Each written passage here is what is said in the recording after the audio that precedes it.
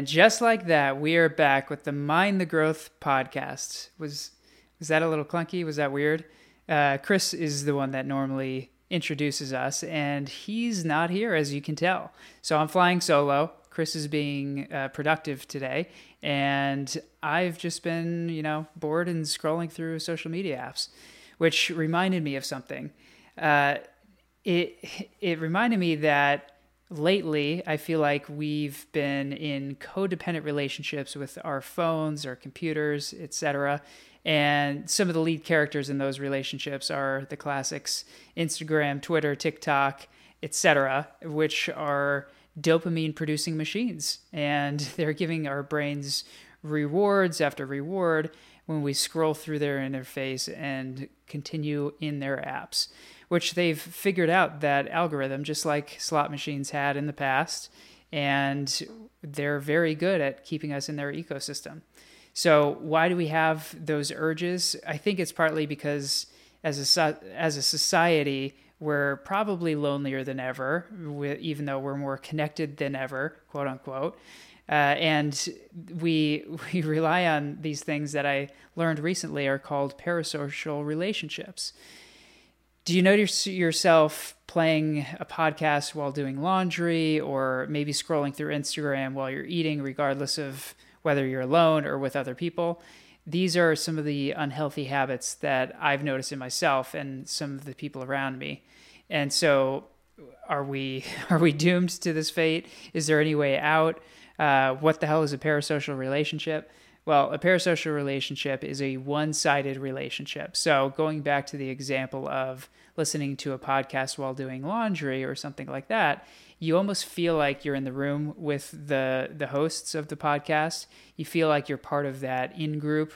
And on the other end, those people don't know you. Just like if you listen to our podcast and I don't know you, then you may feel like you know me, but I have no clue, who you are. And so that creates an interesting dynamic where there's one side that feels like they're part of some social activity, and the other side is just producing content. So I think that it's become a bit of an unhealthy habit, and I've certainly noticed it in myself. So what I decided to do a couple months ago is to try a dopamine detox, which, what does that mean? Well, it means exactly what it sounds like: taking a break from dopamine producing things for a defined period of time. I chose 7 days. And so what I did was a couple months ago, I had that 7-day period where I cut off all social media, all news apps, coffee, refined sugar, TV, sex, etc. Anything that I could think of that produces dopamine at high levels. And comment below, by the way, on what you think the hardest one for me to cut out was, and we'll see if you guessed right.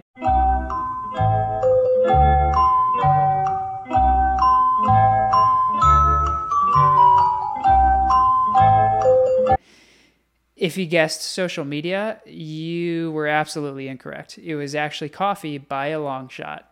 For those of you who have cut out coffee, who have been drinking it regularly, it's pretty brutal having coffee withdrawals or caffeine withdrawals. So the first 3 days for me were pretty rough. I had splitting headaches. I was lethargic, irritable, frustrated with my overall decision making to do the detox in the first place. And after that, though, it was actually kind of strange. It was like a switch flipped, and I just felt a lot more energy. I felt lighter overall, cognitively, almost like I was high in a sense. So that was pretty cool. But everything else, for the most part, seemed like a cakewalk in my view. I had the classic phantom fingers when you are opening your app and trying to select an app. I took off all the social media apps and news apps on my phone. So I would go open my phone where those apps were, try to click something that wasn't there and realize what I was doing and decided that I wasn't supposed to be doing that. So I had that a few times, especially going on my computer. Same deal with the favorites on my web browser. I removed those as well. So I'd be clicking at blank things periodically throughout the day. But that persisted for a while, but I felt like that removal was pretty easy overall. I never felt like a deep compulsion to go on those applications or websites and take myself out of the detox altogether. I wasn't sure if I would, but I never wound up feeling that. So at the end of the week, I learned a few things that I wanted to share with you all. First, I learned that I have a few triggers that cause me to engage in these things in the first place. First and foremost, I think a lot of people would agree that boredom is maybe the number one trigger. We find ourselves bored throughout periods of the day, and we want to fill that boredom with something exciting or funny or sexy, whatever vice you have. And social media does that pretty easily. So that was one trigger that I noticed in myself. Secondly, which can be a positive or a negative depending on how you look at it, is just general curiosity. I view myself as a perpetually curious person. And that can be a good thing because I like learning new things and I like learning how to do things, which is why I upgraded to YouTube Premium. And shout out to YouTube for not sponsoring this podcast, but you'd be welcome to send us some money or maybe a free membership, and we'd happily support the platform. But in all seriousness, the most important lesson that I learned for me, I have a 1-year-old daughter, and there's periods where I'm playing with her or watching her play on her own, and I would just pull out my phone, go on Instagram or Twitter or whatever it may be.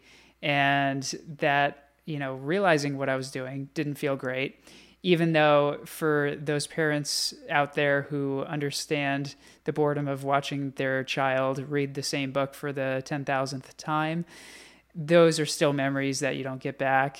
And I've realized that it's really important to cherish those moments as best as I can. So that was probably the most important thing. On top of that, I also noticed, for those of you in relationships, that my wife and I, when going to bed, we'd spend 20, 30, 40 minutes on our phones before actually going to bed every night before bed. And that also doesn't feel good after a while. So I traded that out with reading, and that was actually a positive thing. I felt like I slept better. I fell asleep quicker, and that sort of brain fog kind of went away. So when I came out of that detox, I did actually a pretty good job, a decent job overall, keeping some of those behaviors. I kept the apps off my phone for a few more weeks after that. I wound up reinstalling them.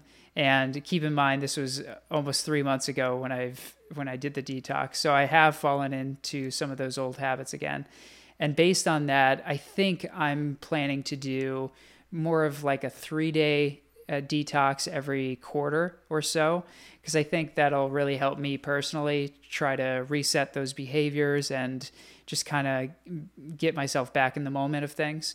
So I think that'll be a good option for me. Comment below on what you think you would do, or if you do it at all, or if you think it's a silly fad, or whatever you think. Tell us what you think in the comments below. Don't forget to like and subscribe this video. We have a lot of new content coming out in the next few months, a lot of interesting guests coming up, and you won't want to miss out. So thanks again for listening, and have a great day.